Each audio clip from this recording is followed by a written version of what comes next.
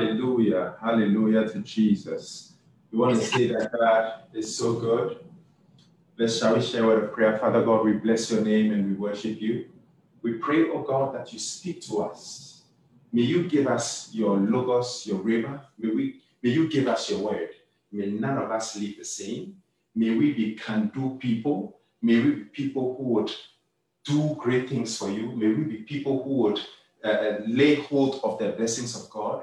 Father God, we pray that we will take territories for you, O God, in the name of Jesus Christ. Father God, we bless you and we worship you. Speak to us. May none of us live the same. In Christ Jesus' name we pray. Amen. Hallelujah. So God has been blessing us with the can-do man or can-do woman or can-do person. I can do all things through Jesus Christ who gives me strength. So I want to encourage us to stay tuned. I always say it because not everyone will stay tuned. Some will just start and miss and leave before the blessing comes their way. Sometimes it's a word. There are many who are watching who are praying for God to do something in their lives. There are many people who are praying, God, open doors for me. God, do this for me. And God has answered you through this word, and then you just switch off. So I'm encouraging you to stay tuned and listen to throughout this message, the entirety of the message, and you will be blessed. Hallelujah. So God has been speaking to us about really powerful things, the can-do person. And we take this from Philippians chapter 4 and verse 13. Philippians chapter 4 and verse 13 says, I can do all things through Christ, which strengthens me. So I can do all things.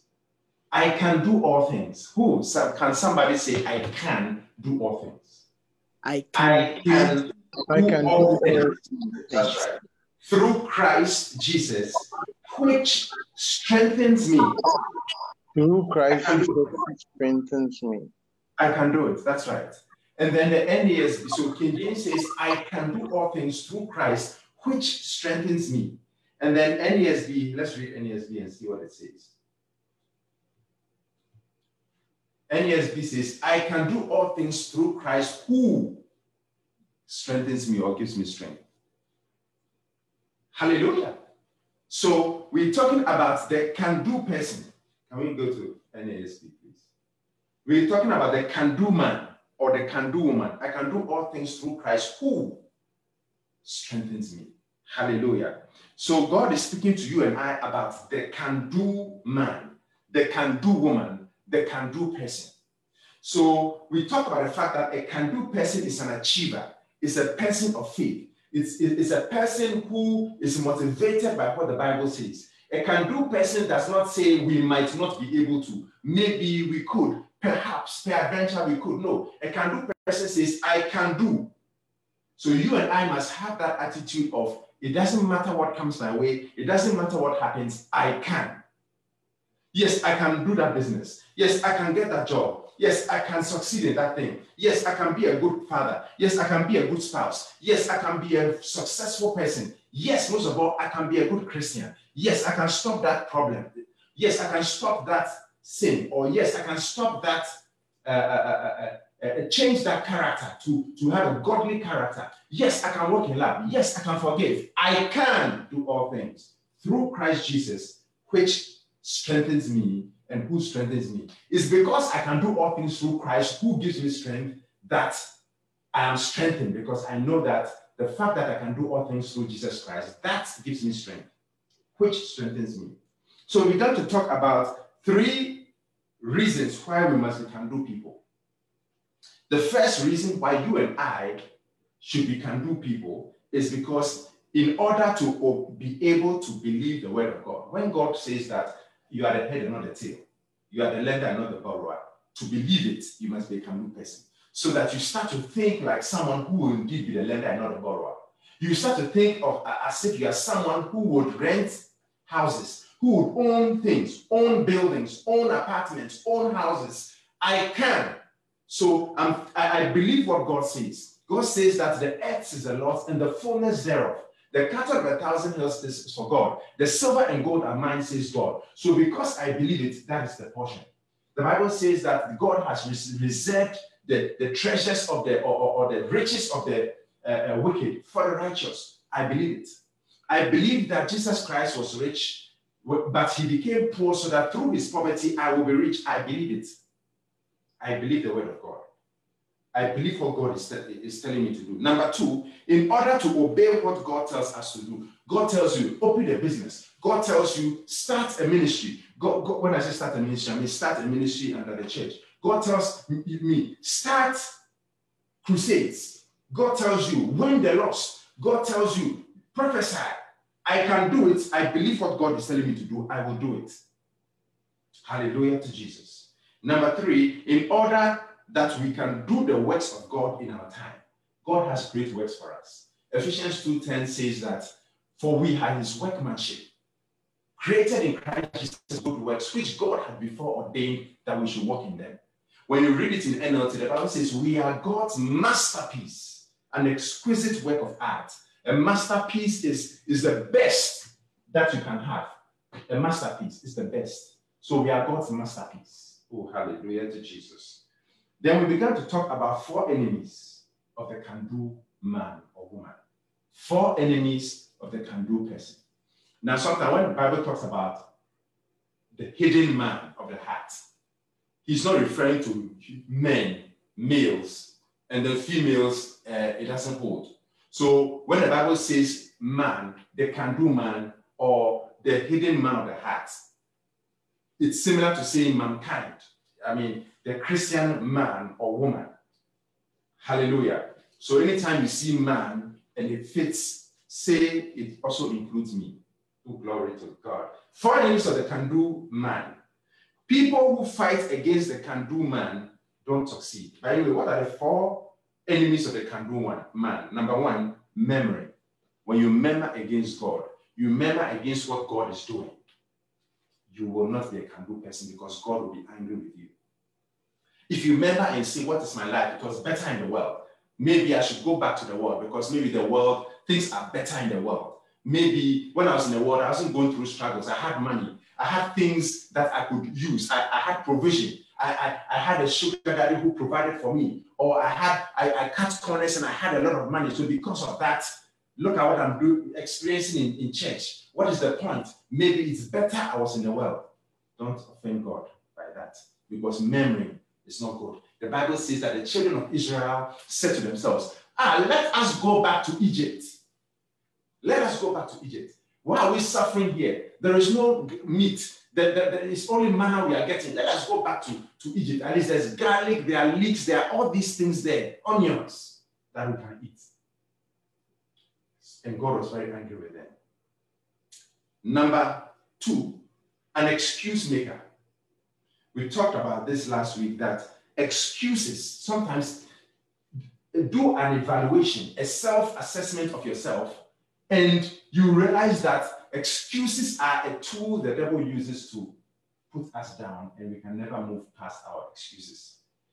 It's better to be someone who errs in the way of not making excuses at all than to make excuses. Because anytime you and I make excuses, it means that we are trying to say that there is no need for me to change. I'm justifying what happened. I have a reason for what happened. I have a reason for failing. I have a reason for failing my exam. I have a reason for failing the job, or for being fired from work. I have an excuse for my ministry failing, or I have a ministry for the 10 sheep that were given to me. There are now 2 people left. I have a reason for that. There's a good reason. Because the people don't respect me. The people are not taking me seriously. Then you stay at that position and you will never be taken seriously. You stay at that position and nothing will benefit you. Rather, you should say to yourself that, yes, it is me. I'm the leader. It is my fault. I need to change something about me. Maybe if I'm more anointed or I pray more, they will listen to me more. I need to be more anointed. We can also say, well, is there anything I could have done? Or are there people in my position who, in spite of the difficulty, they were able to pass their exams? If that's the case, then I cannot make an excuse. I'll say to myself that I will be better and I can do. But anytime we make excuses for failure, then we are keeping ourselves under the thing we can do better. Or anytime we make excuses for failure, we are preventing ourselves from moving to the next level. Hallelujah. So excuse making is not good. And then Proverbs 26:13, that's what the Bible talks about.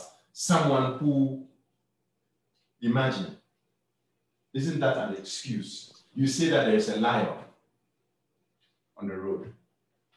Let's read Proverbs 26:13. There's a lion, so that's a good reason why I shouldn't go out and work. Proverbs 26:13 says, the slothful or lazy man saith, there is a lion in the way. A lion is in the street. So because of that, let me stay home. Let me rest. Because there's a lion out there, and it's a good reason for me to stay. It's a good reason for me not to do anything. Excuses will prevent you and I from getting to the place God wants us to get to. Making excuses will prevent us from achieving the highest levels in Christ. Anytime we make excuses. So from now on, realize that excuse making, murmuring are enemies of the can-do person. Anytime you make an excuse, you are capping yourself. Anytime you murmur, you are capping yourself because God is going to be angry with you. Murmuring brings God's anger. Number 3 will be found in 2 Timothy chapter 1, verse 7. The third enemy of the can-do person is fear. Because a can-do person is a person of faith. So if you and I are fearful, then we are operating in negative faith. If you and I are fearful, then we are operating in having confidence that the devil would punish us, or the devil would get us, or the devil will spoil something about concerning us. Fear is, discouragement or hopelessness about the unknown. Fear is, I'm afraid, or I'm worried about what will happen in the future. Or I believe that something bad is going to happen in the future. Or something bad is going to happen. So we are believing in the negative thing because there's nothing bad in heaven. God has nothing to do with bad, only good. So anytime we are afraid of something bad happening, or we expect something bad to happen, then we are fearful and we are therefore operating in negative faith, and therefore can-do is voided. Because most of the time, fear is going to try to prevent you and I from doing. Fear is going to say, don't do it, it's going to fail.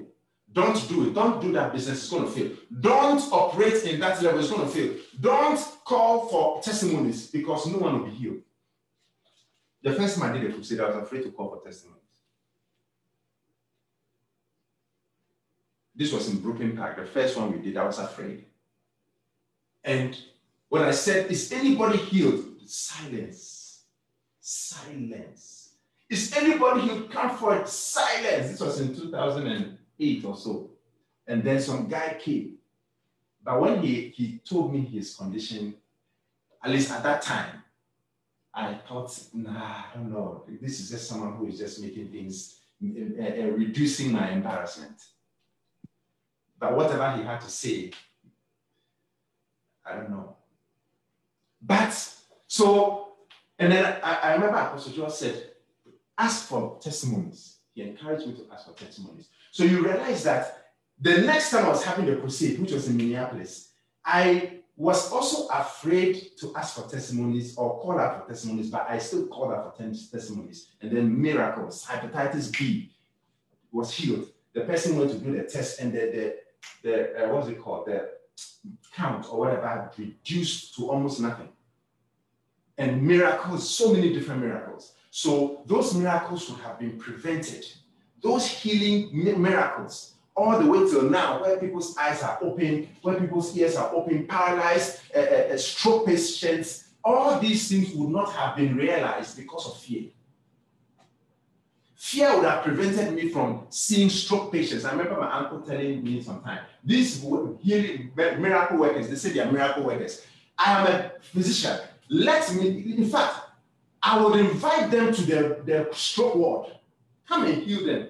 Come, we invite you, come and heal them. You say you're a miracle worker. Come to the stroke ward where there are stroke patients. Hallelujah. So, but of course, it is God who is healing, not man. But what I'm saying is that fear can rob you and I of our destiny. It was fear that was going to rob our prophet Bishop Dag Heward-Mills from seeing the dead raised at his crusade. Because he said that I'm not going. In fact, this crusade, because pastors are being killed, they are not going. And look at what God did. 2 Timothy chapter 1, verse 7 says, "For God hath not given us the spirit of fear, but of power and of love and of a sound mind." So it means that God has not given you and I the spirit of fear. Fear puts us in a cage, literally. And sometimes it's even a feeling, but it is a spirit that is bringing the feeling to trap you and snare you and I, and to keep us bound so that we cannot move forward. That's why the Bible says that God has not given us a spirit of fear, but of power, love, and a sound mind. Anytime there is fear, power to proceed is removed. Anytime there is fear, power to act, power to prevail, power to prosper, power to do what you need to do is taken away. And a can-do person is a doer, a doing person. So if a can-do person is a doing person, and there is fear to do, then fear is an enemy of a can-do person. Also, fear is an evil spirit. Anytime you and I are acting on fear, we are acting, or we are actually being led by an evil spirit. Now, you and I have no control over what flies over our heads. If the birds are flying on top of our heads, we have no control. The only thing we can do is to move. But we don't have control over what flies over our heads, but we have control over what builds a nest in our head. Meaning, you and I don't have control over what thoughts come to our minds. That's why Jesus was tempted. That's why God was tempted, because the devil tempted him in his mind, and at all points, he succeeded, no sin. Tempted in all ways, but no sin. He was even tempted to fear in the Garden of Gethsemane. That's why he said, "Lord, if it is possible, let this cup pass, but nevertheless, not as I will, but as thou wilt." This was the only time in eternity that God the Father and God the Son, we could tell that there was an individual will. The Son's will was, "Let this cup pass." The Father's will was, "No, it will not pass." But throughout eternity, this was only once in eternity, once in perpetuity, once in boundless time, that there was ever a time that their wills were separate. Hallelujah. So he was tempted to fear. So you and I, if thoughts of fear come, that is not per se the problem. The problem is acting on the fear. Something comes your way and you are afraid. Are you going to do it? Are you going to act? There was a time I thought my life would be lost. I was going for a crusade. I actually thought it would be over. But I said to myself, I can't see how I'll be able to be comfortable, especially when God is not telling me not to go. I'll be comfortable, relaxing, and seeing that I am pleasing God, and I did everything I can do for God. I put it. And then our Pastor Fred here, I'll tell the story. Now, some people were shot. In fact, we went to one of the countries, a certain country. And when we went there, we had a crusade there, a very powerful crusade, so many miracles, so many salvations. Just about almost everybody who was at the crusade was saved, at least the first or second day. Now, before we were having the next crusade, the pastor's son was shot. And then we heard about some other pastors' children being shot, and there's threats. So I said to myself, how am I going to go to this thing? But I said I'll go. And then I had a pastor's meeting, and then Pastor Fred mentioned he was reading a newspaper article or some article about a pastor who was being buried the day we were having the pastor's meeting, who was shot also by gangsters. And I'm saying, hey, am I going? Then I speak to a certain pastor, telling him about it, and the pastor says, oh, so, or overseer, are you going to cancel it? And I said, how am I going to cancel it? How am I going to cancel it? I didn't hear from God that I was to cancel it, to go. But I was afraid. But I didn't act on the fear. I still proceeded. And there were wild things that happened at that crusade. So what am I saying?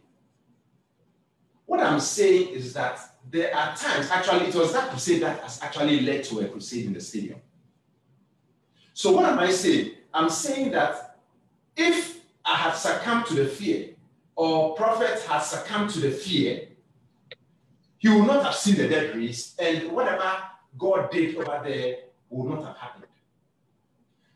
Also, in your life and in my life, there are times that when we fear, we will be prevented from doing the things that we need to do.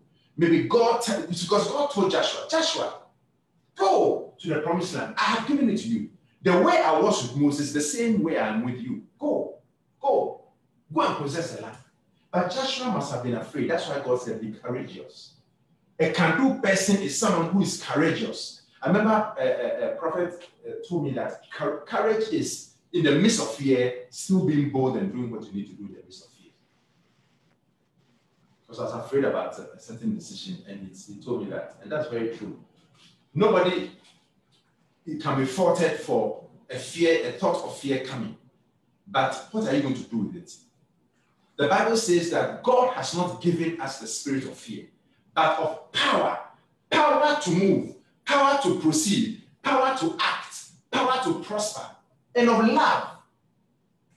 Now, the Bible says that fear, we'll read it later, but in 1 John, the Bible says, perfect love casts out fear. Because fear has torment. And anyone who is tormented is not made perfect in love.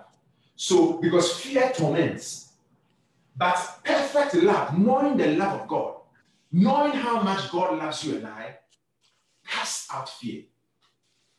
When we know how much God loves us, we know how good he is and how he pities us with compassion and unfailing love, tender mercies, and who is quick to forget the things we've done wrong, who is quick to forgive the sins, iniquities, and transgressions, who does not deal with us according to our sins, who does not deal with us or is not harsh with us based on what we've done.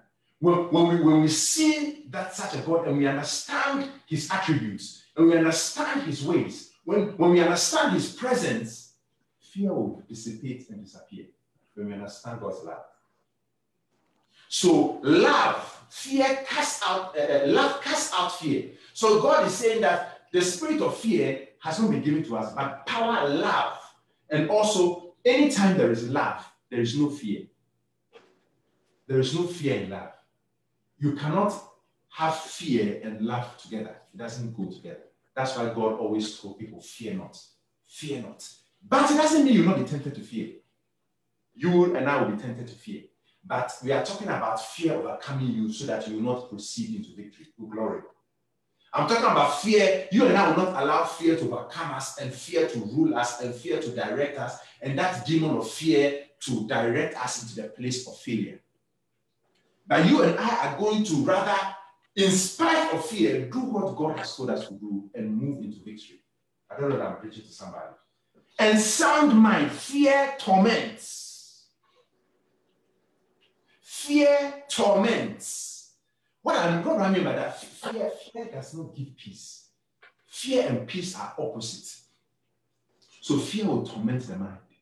Fear will trouble the mind. Fear will give restlessness. Fear will give torment. But the Bible says that God has given us the spirit of power, love, and peace, self-control, sound mind. God has not given us a spirit of timidity to fear, but power, love, and a sound mind, sound judgment. That's what God has given to us. Hallelujah to Jesus. So fear should not hold in our lives.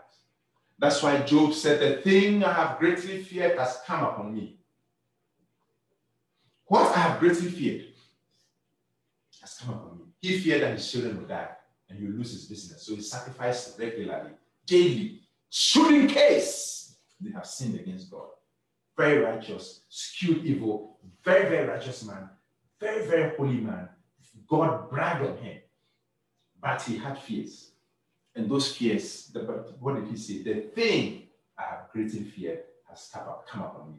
Because fear usually is a demon that is able to, like a snake or a mouse or a lizard, is able to wiggle through small holes, small spaces, enter and open the door for the bigger demons to come.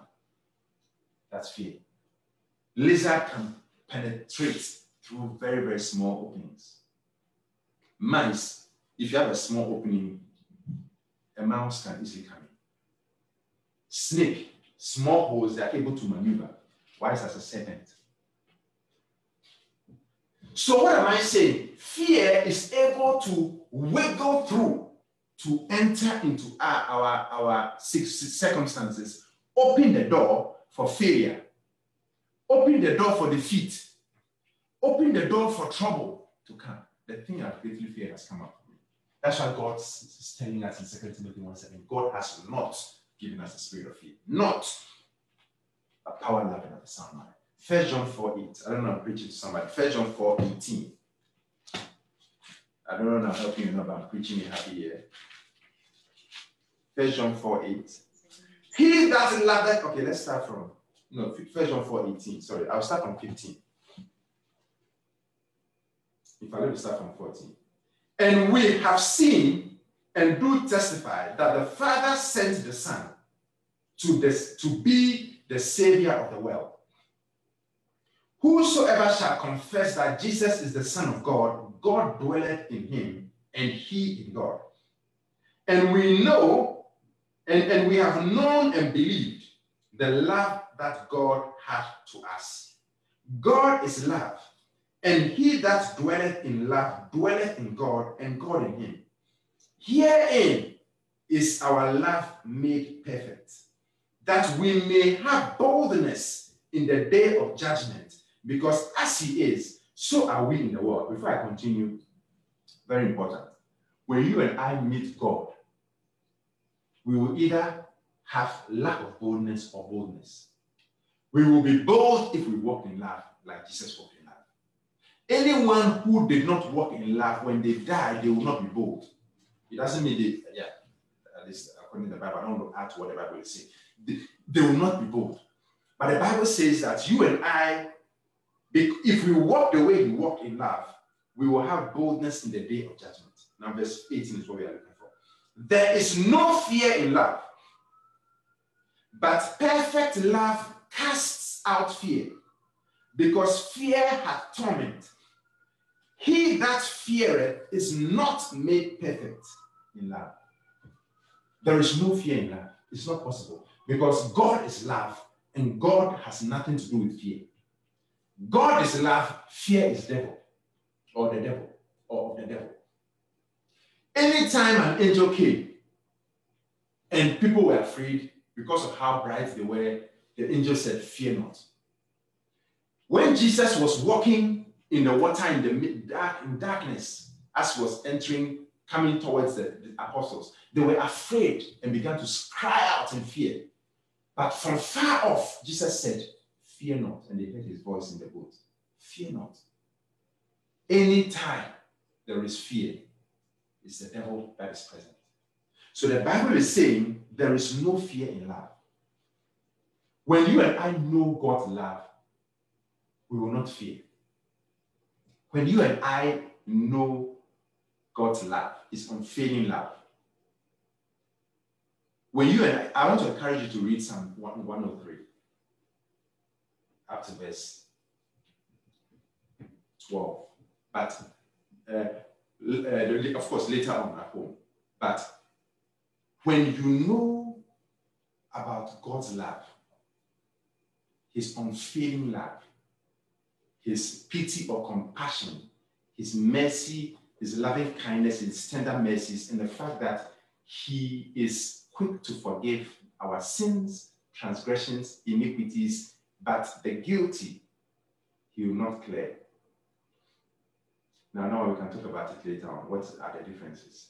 And also, he is not quick to have a grudge against us. He does not continually have a grudge against us. He does not continually accuse us or complain against us. And he does not deal with us according to our ways and our sins. When we see such a God, fear will dissipate and disappear.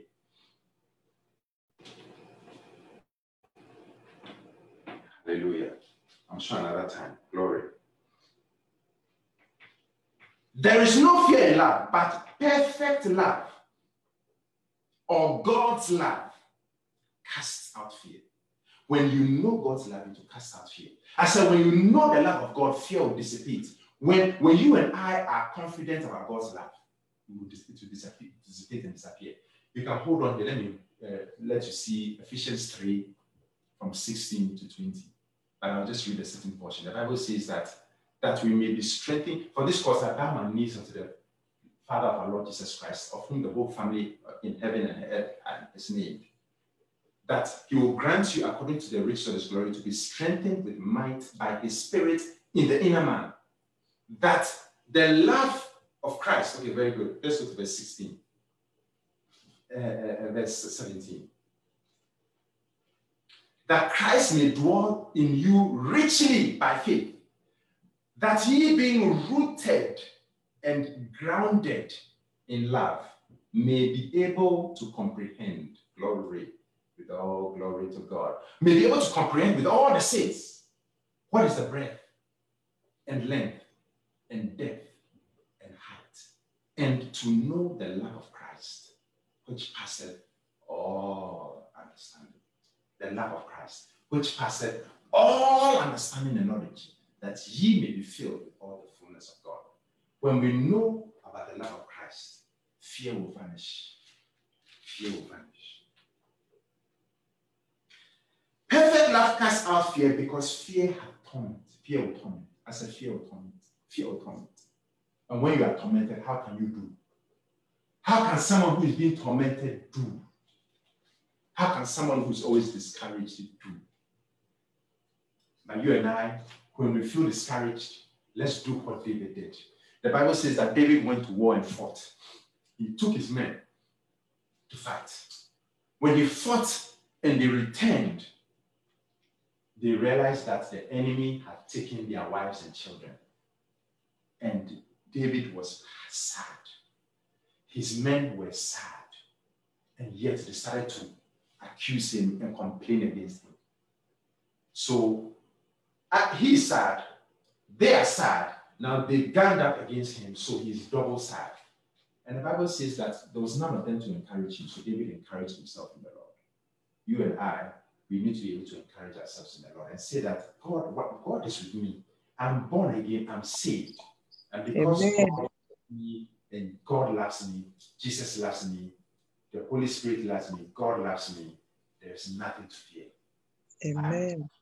Everything is going to be okay. Amen. Fear hath torment. He that feareth is not made perfect in love. Not. So the key to overcoming fear is to know the love of God. The key to overcoming fear is to know his ways and his presence. I'll just state this. I don't want to start it. Otherwise we'll go on. But this was very powerful. This was my quiet time today, but I don't want to start. But when Moses told God, show me your way, I'll know you. God said, I'll show you my way. I'll let my goodness pass before you. And then the Bible says that God said that you will put him on the cliff, the hill or whatever, let his hand cover Moses so that Moses will not see his face or he will die. But you see God's back. And then the next day, God told him, the people to sanctify themselves. God said no one should touch the mountain, all that stuff. Then God appeared. This is Exodus chapter 13. No time to go into it. And then when God appeared, then God proclaimed his ways to God. God's presence came. And when God's presence came, you would think that there'll be thunder, lightning, brightness. Moses will see the galaxies, the universe. I mean, the presence. There should be power, there should be smoke, there should be fire. No. But the Bible says when God proclaimed himself, when God showed his presence, what was his presence? He proclaimed the name of the Lord, Yahweh. Then Yahweh Elohim, or the Lord God. Then God, who is gracious, full of compassion, tender mercies, loving kindness, who forgives sins and iniquities and transgressions, and who will by no means forgive sins, transgressions and iniquities for thousands of generations, and will by no means clear the guilty, who visits the iniquities of the fathers upon the children and the children's children to the third and fourth generation. That was his proclamation of who he is, meaning that an attribute of him, and he cannot deny it. The fact that he is full of loving kindness, unfailing love, that should be enough. It should be enough that his love is so big. And then, of course, you tie that to Psalm 103. It is so big that he loves us so much, and Jesus explained it, that he's even numbered the heads of our head. Anytime you shave, he numbers it again. All the people who have hair, all the different places you have hair, as soon as you shave, he numbers it. Of course, he's talking about the head of our head. So let's focus there. He counts it every time. Every time you go to the barber, he's counted it. He counts the very hair. He knows every detail about us, every atom, molecule. He knows everything about us because he loves us watchfully. And if that is the case, why would he allow something to happen to us? He loves us so much that he was not willing to spare his son. And that's in Romans chapter 8, verse 31. He that spared not his own son. He that spared not his own son. He that, what shall we say to these things? If God be for us, who can be against us? He that spared not his own son. Verse 32. But delivered him up for us all. How shall he not with him also freely give us all things? Who shall lay anything to the charge of God's elect? The one he loves. The ones he loves. It is God that justified. Who is he that condemned? It is Christ that died. Yea. Christ that died. Yea, rather, that is risen again, who is even at the right hand of God. Who also maketh intercession for us. Who shall separate us from the love of Christ? Who? And what? Shall tribulation, or distress, or persecution, or famine, or nakedness, or peril, or sword? So don't be afraid of these things. Don't be afraid of persecution. Don't be afraid of distress. Don't be afraid of nakedness, or hunger, or want. Don't be afraid of peril. Don't be afraid of violence. Don't be afraid of all these things, because these things will never separate us from God's love. As it is written, for thy sake we are killed all the day long. Meaning that for Christ's sake we are killed, we are suffering the reproach of Christ. We are suffering for Christ all the day long, to the point that we are even accounted like sheep for the slaughter. Nay.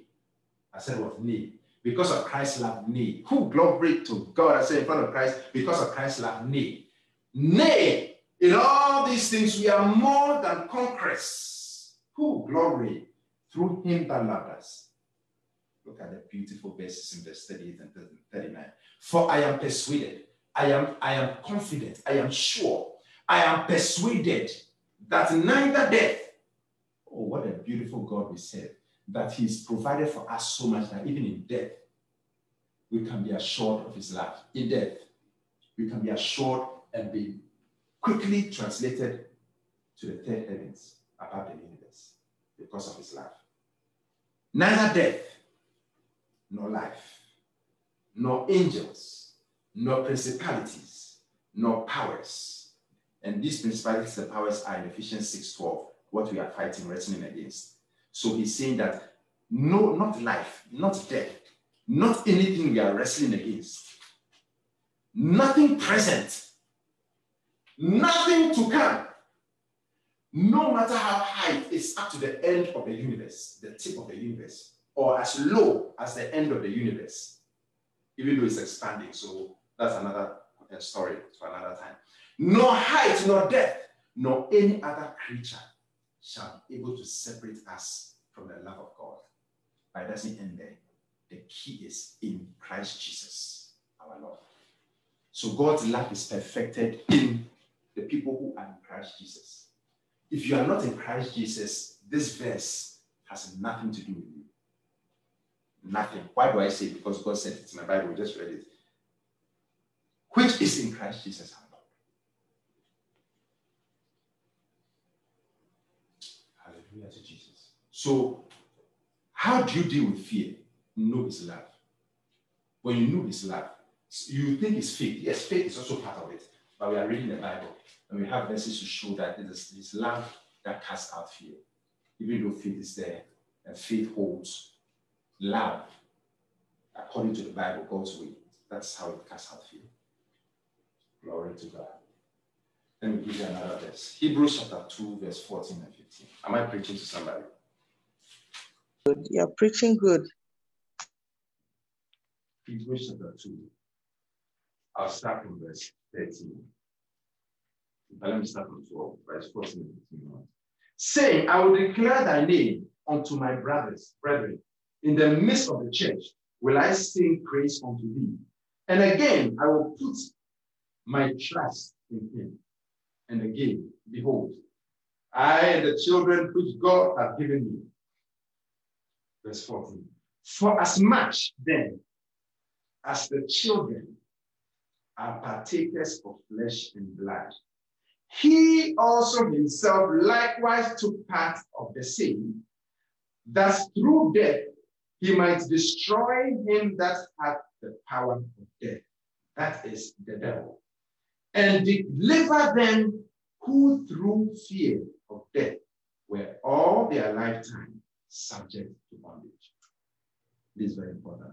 Now, what is God saying? God is saying that the ones Jesus Christ came to deliver, who glory to God, hallelujah.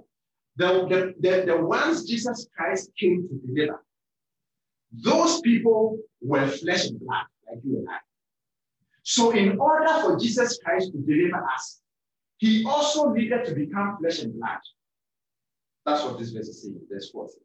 So that through his flesh, he would destroy the one who had power over death. That is the devil. Because when Adam sold out to the devil had the power of death. That's why in Romans chapter 5, verse 17, the Bible says, death reigned. Let's go to Romans 5, 17. Romans 5:17. For if by one man's offense death reigned by one, so because of Adam's sin, death reigned, much more they which receive abundance of grace and of the gift of righteousness shall reign in life by one, Jesus Christ.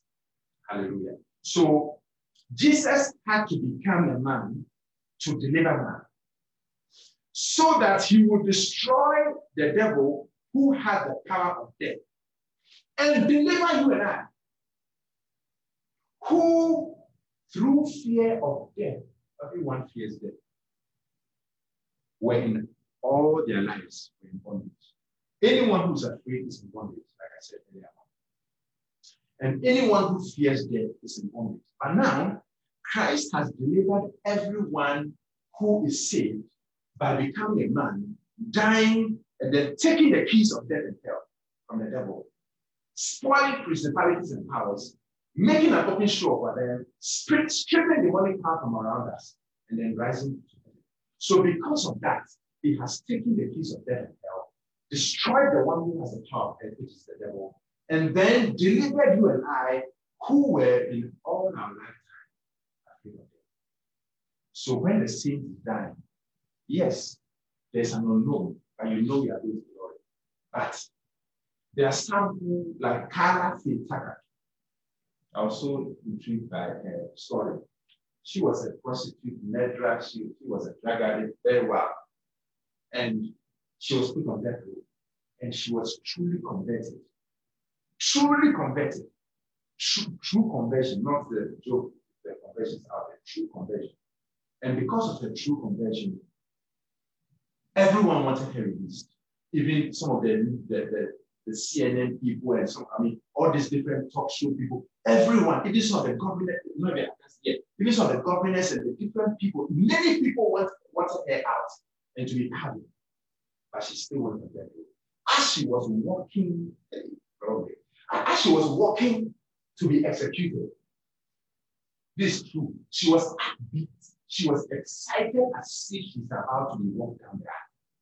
Oh, glory to God. She was going to be executed. And she was upbeat. She was excited. And the people who were executing her, who were tying her, were tying. And she was excited. And, oh, I'm so excited. I'm about to lose my Lord. This man was about that. Because the fear of death, that bondage, was taken away. So it will only be, of course, people who have loved ones out there, or children or family or whatever, they would be, of course, grieving because they will be missing them and they are not going to be free.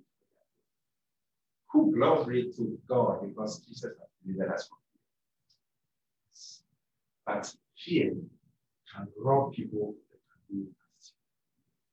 So from now on, not fear. Who has said from now on, not fear? Who? The Lord is the strength of my life. Who shall I fear? The Lord is the strength of my life. I can't remember how, but of whom shall I be afraid? Even if people war against me, because it's a song, that's what I'm saying. Even though war may rise against me, I will be confident of this, that God is my refuge and my strength. Oh, hallelujah to Jesus. I said, glory to God, hallelujah, glory to God. Amen, amen, amen, amen. Fear has lost its grip on us. Yes, we'll be tempted to fear, but fear will no longer control your life. Fear will no longer prevent us from fulfilling our greatness or fulfilling God's destiny or God's plans for our lives. No more. From reaching our potential, no more. Who? Glory. Glory to who? Glory to God. Hallelujah. Glory to God. Okay. Number 4. And then next week, God willing, we will start with the 7 steps. 7 steps. What's the point of knowing about the power of the can-do person and enemies of the can-do person? And then we close the meeting and finish the study. How are you going to be a can-do person? We have 7 steps. Hallelujah. Now, the next will be found in James chapter 1, verse 6. Now, a can-do person is someone who prays and takes territories, achieves great things through prayer. The people who do know their God, I said the people who do know their God shall display strength, and do exploits, shall work strong and do exploits, shall display strength and take action. James chapter 1.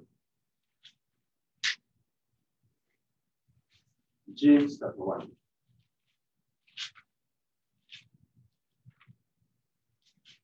Verse 6 to 8. I'll start from verse 2. Okay, let's start from. I'll start from verse 2. My brethren, count it by 6 to 8.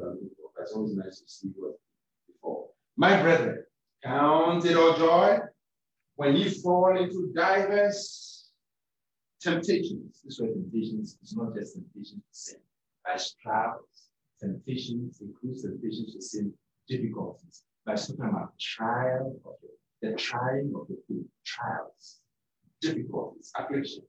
My brethren, count it all joy when you fall into diverse, different kinds of temptations, knowing this, that the trying of your faith work at patience. Oh, glory to God. I see patience coming to your life. But let patience have a perfect work, that ye may be perfect and entire, wanting nothing. When patience is perfected, when patience is complete, you and I would be entire, mature Christians lacking nothing, because we would have all the good things to enjoy. We will have good things, good things, good things. Verse 5. If any, who glory to God, somebody say any. May somebody say any. If any, you can unmute and say any. If any. Any. Now, someone say, since it is any, that includes me. That includes me too. That includes me. That includes me too. Good. You can mute now. Very good. If any lack wisdom, let him, which also means her, like we said before, ask of God, that giveth to all men liberally and upbraideth not, and it shall be given him.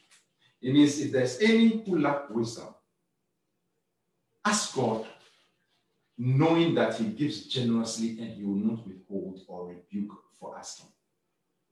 Or he will never hold back, but he will give generously. Verse 6. But let him ask in faith, nothing wavering.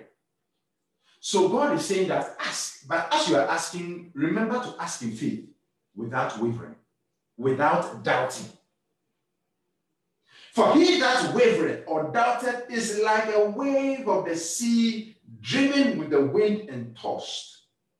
For let not that man think that he shall receive anything of the Lord. Because God doesn't like doubt. How can a can-do person doubt? How can a can-do person doubt the word of God? How can a can-do person receive from God when God says that don't even expect anything from me? The fourth is doubt. A double-minded man is unstable in all his ways. So what are we talking about? Doubt. So God is saying that I'll give you what you ask for when you ask for wisdom. But remember, as you are asking, remember that I will give you freely, generously wisdom, and I will not withhold back. I will not hold back. I will not withhold. I will not rebuke you for asking. But remember to ask in faith without doubting. Because the one who doubts behaves like someone who is tossed by the wave of the sea and driven by the winds and tossed. And remember that such a person who doubts should not expect to receive anything of the Lord. Now, doubt in which way? What does it mean to doubt? What is the doubt he's talking about? Go to Mark 11:22-24. I'll just explain this critical part. Mark chapter 11, verse 22. And Jesus answering said unto them, have faith in God. For verily I say unto you, for whosoever shall say unto this mountain, be thou removed, and be thou cast into the sea, and shall not doubt in his heart. So, the person who says to a mountain, God, Jesus said, have faith in God. Now, the person who says to a mountain, be removed to yonder place, be removed and cast into the sea, and the person does not doubt in their heart, but believe that what they say will happen will come to pass. That person will have whatever they say. But the key here is, and shall not doubt in his heart. So God is saying, if you speak to a mountain, you confess in faith, and you don't doubt, you get what you're looking for. Then he goes on further in James, like we just read, chapter 1, verse 7, that anyone who doubts should not expect anything from God. Now, what are we talking about? It's here, right there. We got it right there. Doubt in the heart, not the mind.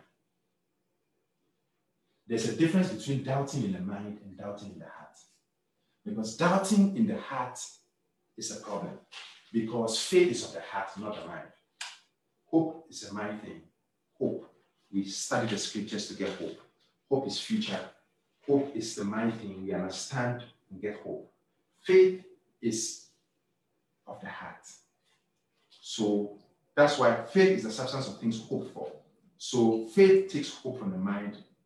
In fact, hope from the mind moving to the heart is faith. That's why we need to meditate upon the word day and night so that it moves from the mind to the heart and the faith is generated. We got a victory. I'm sure I keep saying it, but this is our church. We'll talk about faith, talk about these things another time. Hallelujah. So the key is the heart. Faith is of the heart. Faith from the heart. Do not doubt in the heart. Now, there's a difference between doubting in the mind and doubting in the heart. I'll give an example. Jesus always took Peter, James, John. It's always good to be a Peter or James or a John. I like a John. Only because he lived long and he was pretty close to Jesus. He was intimate with the Lord. Hallelujah. Peter was an action person. I like that aspect of him, but I'll choose John. Hallelujah. But every time, most of the time, Jesus went with Peter, James, John. Most of the places, always Peter, James, John. Garden of Gethsemane, forward, Peter, James, John. Jairus' daughter's house, Peter, James, John. The Mount of Transfiguration, Peter, James, John. When they left the Mount of Transfiguration, they were coming. They had shouting, commotion, screaming, talking, a lot of activity. So Jesus was asking, what's going on? Then a man came and said his son was, from since he was a child, he had a deaf and dumb spirit. And the devil, the demon would throw him into water or fire or whatever and would try to kill him. And he asked the apostles to pray and cast the devil out, and they could not. Then Jesus said, oh, you faithless generation, how long will I bear with you? How long will I suffer you? How long will I bear with your unbelief? Bring the boy to me. So they brought the boy to Jesus. And then Jesus said, how long has he been in this? And the father answered, since he was a child. Then Jesus said, do you believe? The man said, I believe. Help thou mine unbelief. Ooh, wow. How can someone say I believe and yet I am unbelieving? I believe. Help thou my unbelief. And Jesus healed the boy. It means my mind is telling me that it's not going to work. My mind is giving me doubt, but my heart is telling me it's going to work. So far as your heart is in faith, you are good. So far as your heart is not doubting, you are good. If your mind is doubting, what does it mean? It means the devil is bringing doubtful thoughts in your mind. Like I said, you can't control if the birds are flying over your head, but you can control them building a nest on your head. You can't control any doubtful thoughts, but you can rebuke those thoughts and you can make sure that they don't come or remain in your mind. Hallelujah to Jesus. So the man said, I believe. I believe. My heart tells me that your word is true, and I believe, Lord Jesus, that you can do it. And my mind is telling me that the apostles failed, and I don't know whether it's going to happen. That's what my mind is telling me, but I'm rebuking my mind. I don't agree with my mind. So help me. I believe, but help me in that unbelief. So you and I must realize that doubt is evil. If a doubtful thought comes to your mind, you and I must rebuke that thought and negate it immediately so that it doesn't form a nest. Words that are, or thoughts that are in the mind that have not been acted upon, or thoughts that are in the mind that have not been spoken out, usually will die unborn, meaning that will die without fruit or would just be thoughts and then they will vanish. Because we are not allowing the thoughts to foster in our minds. We are not nursing the thoughts. We are not making the thoughts comfortable. Am I saying something to somebody? We are not making the thoughts comfortable. Anytime you and I have thoughts and we nurse the thoughts, we ponder upon the thoughts and they are negative thoughts, we will eventually speak them out because those thoughts, out of the abundance of their hearts, the mouth speaketh. What is in your heart is going to come out of your mouth. And if those thoughts, you speak them out, if those thoughts, you act upon them, then they bear fruit to defeat.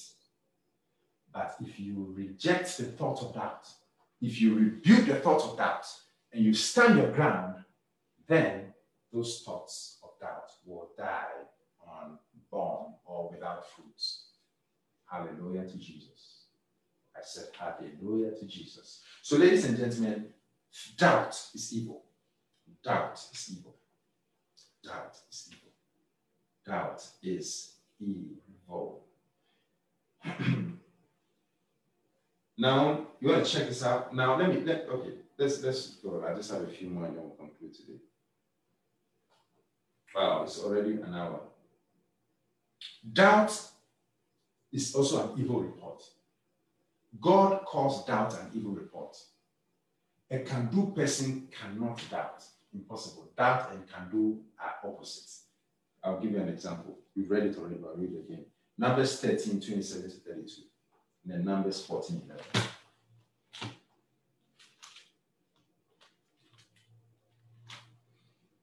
Ooh, glory to God. Numbers 13, 27 to 32. And they told him and said, we came unto the land whither thou sentest us, and surely it floweth with milk and honey. And this is the fruit of it. So they brought fruit from the land and said, yes, you are right. God said that the land will flow with milk and honey, and this is the proof is true. And look at an example of the fruits. Nevertheless, the people be strong that dwell in the land, and the cities are walled and very great. And moreover, we saw the children of Anak there, the giants. And the Amalekites dwell in the land of the south, and the Hittites, and the Jebusites, and the Amorites dwell in the mountains, and the Canaanites dwell by the sea and by the coast of Jordan. And Caleb stilled the people before Moses and said, let us go up at once and possess it, for we are well able to overcome it. But the men that went up with him said, we be not able to go against the people, for they are stronger than we. Verse 32, and they brought up an evil report of the land, which they had searched unto the children of Israel. The land through which we have gone is to search it, is a land that eateth up the inhabitants thereof, and all the people that we saw in it are men of a great stature. Verse 33. And we saw the giants, the sons of Anak, which come of the giants, and we were in our own sight as grasshoppers, and so we were in their sights. So God called this doubtful thing an evil report. And then Numbers 14, 11. And the Lord said unto Moses, how long will this people provoke me? And how long will it be ere they believe me for all the signs which I have shown among them? So God is saying, how long will I bear with this? I've shown them all these mighty signs. I've destroyed the Egyptian army because of them. And they are complaining and giving an evil report. What was the evil report? Doubt. Doubt is an evil report. God does not like doubt. God does not like doubt. And if there's an evil report, when you read the next verse, verse 12, I will smite them, then it goes on with the pestilence. Then God starts to talk about what he will do. And I will disinherit them, and will make of them, thee, Moses, a great nation, and mightier than they. So God said, because of the way they are doubting, I will smite them and I will disinherit them. So God does not deal well with doubt. He doesn't like doubt. I can show you some in the New Testament. I'm sure you think it's only the Old Testament. Hebrews chapter 10, verse 38 and 39. It's New Testament. Now the just shall live by faith. Ooh, hallelujah. But if any man draw back, my soul shall have no pleasure in him. But we are not of them which draw back unto perdition, but of them that believe to the saving of the soul. Let's look at NLT, verse 38 and 39. So what God is telling us is that the just shall live by his faith. But if there is any person who draws back or doubts, Hebrews 10:38 NLT. If there's anyone who draws back or who doubts, my soul will have no pleasure in that person. So NLT says, and my righteous ones shall live or will live by faith, but I will take no pleasure in anyone who turns away. Look at it in another version. Okay, let's look at it. But we are not of those who draw away from God to their own destruction. We are the faithful ones whose souls will be saved. Now go to verse 38 and then look for another translation. Now what this verse is saying is that God does not take pleasure in doubters, does not take pleasure in those who draw away, does not take pleasure in those who are not walking in faith. He does not take pleasure in doubters. He does not. He does not. Hallelujah. What do you think? Very, very important. And another version says, and if he shrinks back, look at Amplified. Let me get it Amplified. If he shrinks back, if the person shrinks back, my soul shall have no pleasure in the person.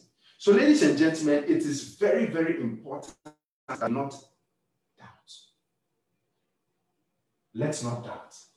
The Amplified says, but the just shall live by faith. My righteous servant shall live by his conviction, respecting man's relationship to God and divine things. And holy fervor, born of faith and conjunction with it. And if he draws back and shrinks in fear, my soul has no delight or pleasure in him. Verse 39, the same Amplified. But our way is not that of those who draw back to eternal misery, perdition, and are utterly destroyed.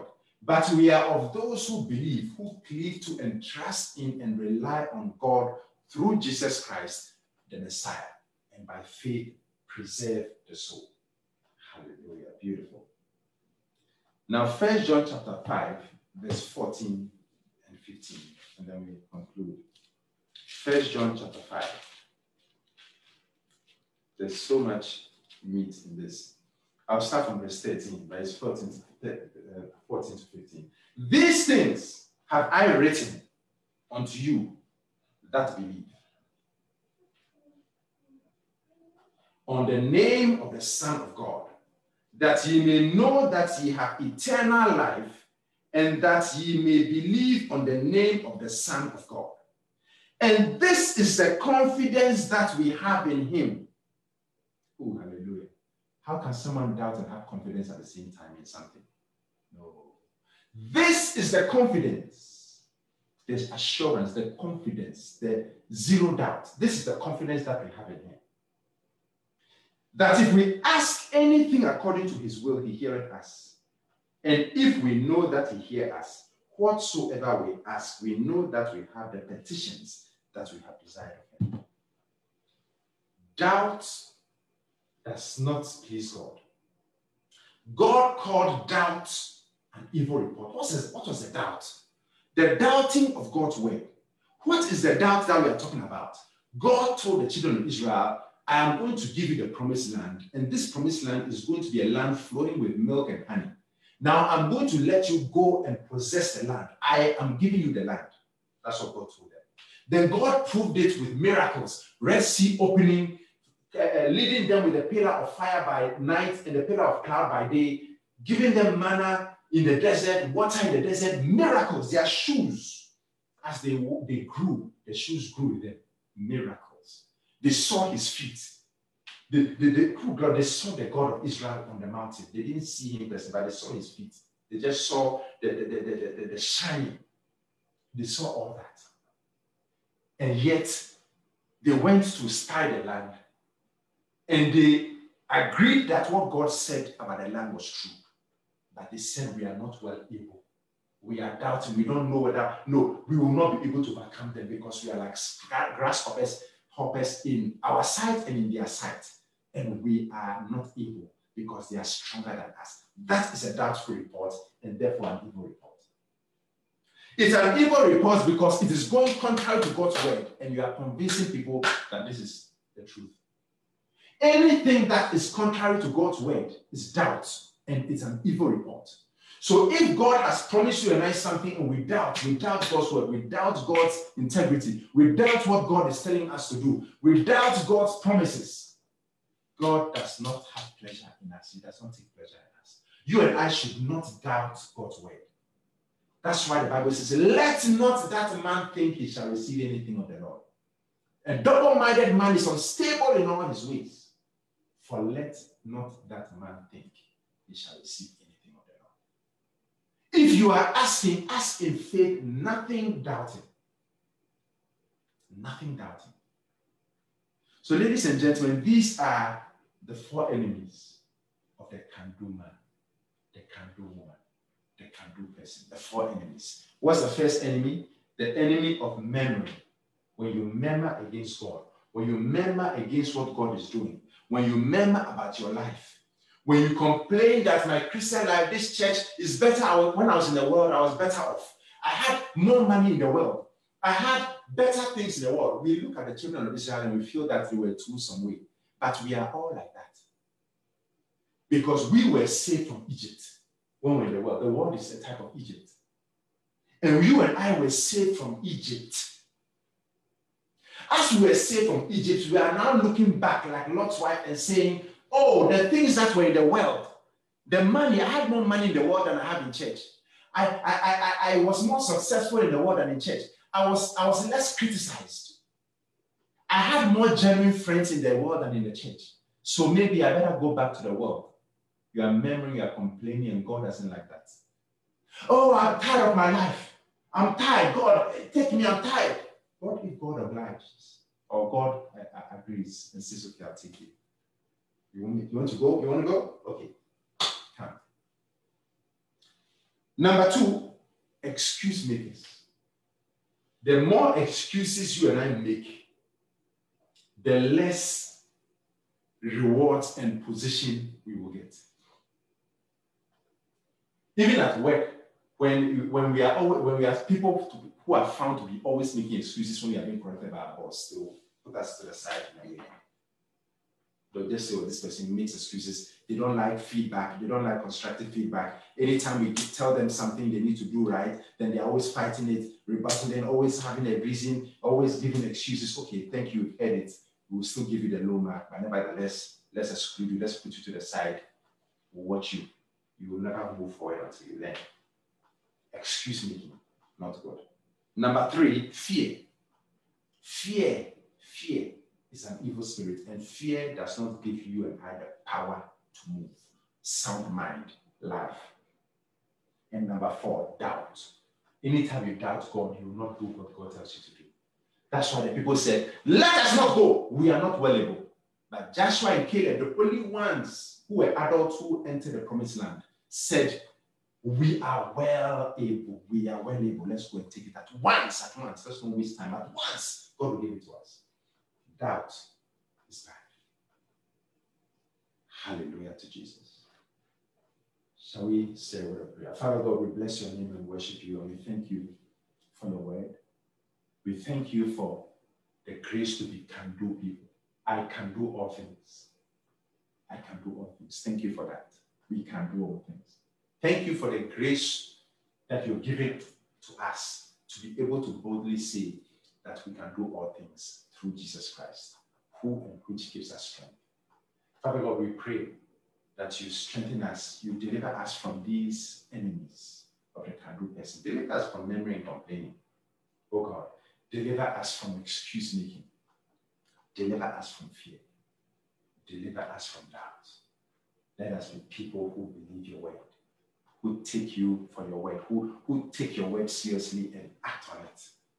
In the name of Jesus. Whilst we are praying, let's just pray for a couple of minutes. Let's pray that God deliver me from these enemies. Just for a minute or two. Deliver me, oh God, from these enemies. These enemies are troubling me. These enemies I can see that they are affecting me. I'm allowing these enemies to take advantage of me. I complain and murmur. I murmur and I complain a lot. Or you are someone who always has a reason why something didn't work. Excuse me. Or you are someone who is fearful. But the Bible says in Revelation that even the fearful, they have been grouped with abominable people, with all liars, with whoremongers, with sorcerers, and with murderers. The fearful. It doesn't mean if you are afraid. It means if you are someone who lives a life of fear continuously and you have allowed the devil to take charge of your life. Anytime the devil takes charge of your life, you will fear. I'm not talking about someone who is being tempted to fear regularly. I'm talking about someone who lives a life of fear, who is embalmed in fear or embalmed with fear, who has been saturated with fear, who lives in fear and acts on their fears. Those are the people I'm talking about, who God doesn't see anything good happening in their lives. That is according to Revelation chapter 20.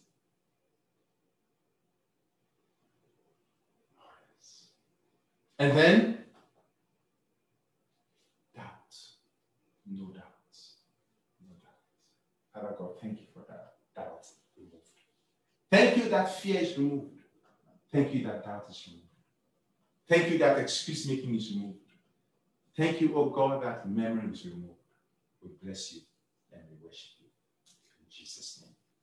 Whilst we are praying, if you don't know Jesus Christ as your Lord and Savior, you know you are not born again. You know you are not born again. If you are not born again, that power to stop murmuring and complaining, that power to stop making excuses, that power to stop fearing, that power to stop doubting, you will never get it. Let's come. If you don't believe it, let's wait and see. It's only God who can give it to you in Jesus Christ.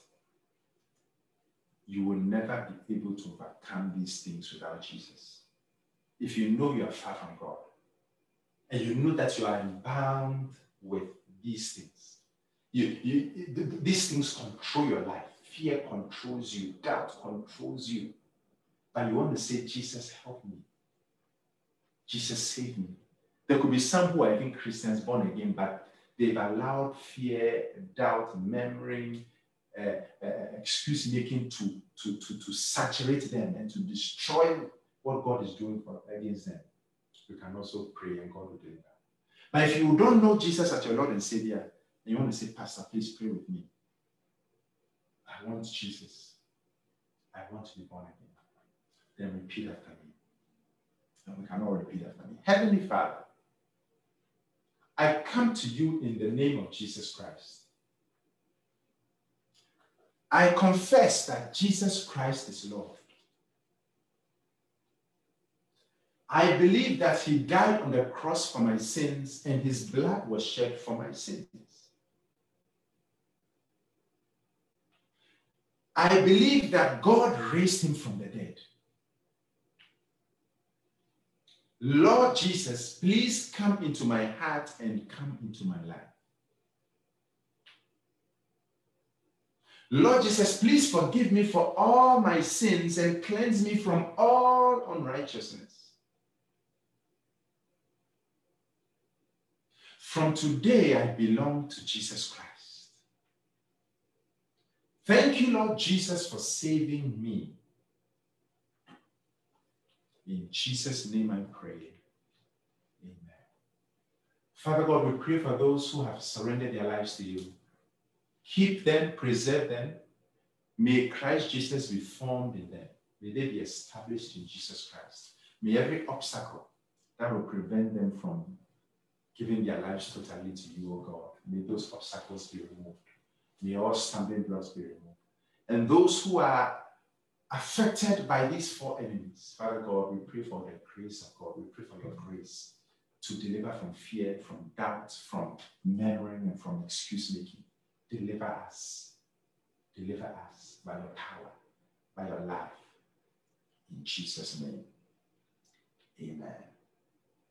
God bless you all. God bless you all. And those on social media, just before I let you go, I want to say God bless you. Thanks for joining. I want to encourage you to listen to this again. Listen to it about 2 or 3 more times, because this is going to help you. It's going to help you. It's going to be a blessing to you. God bless you.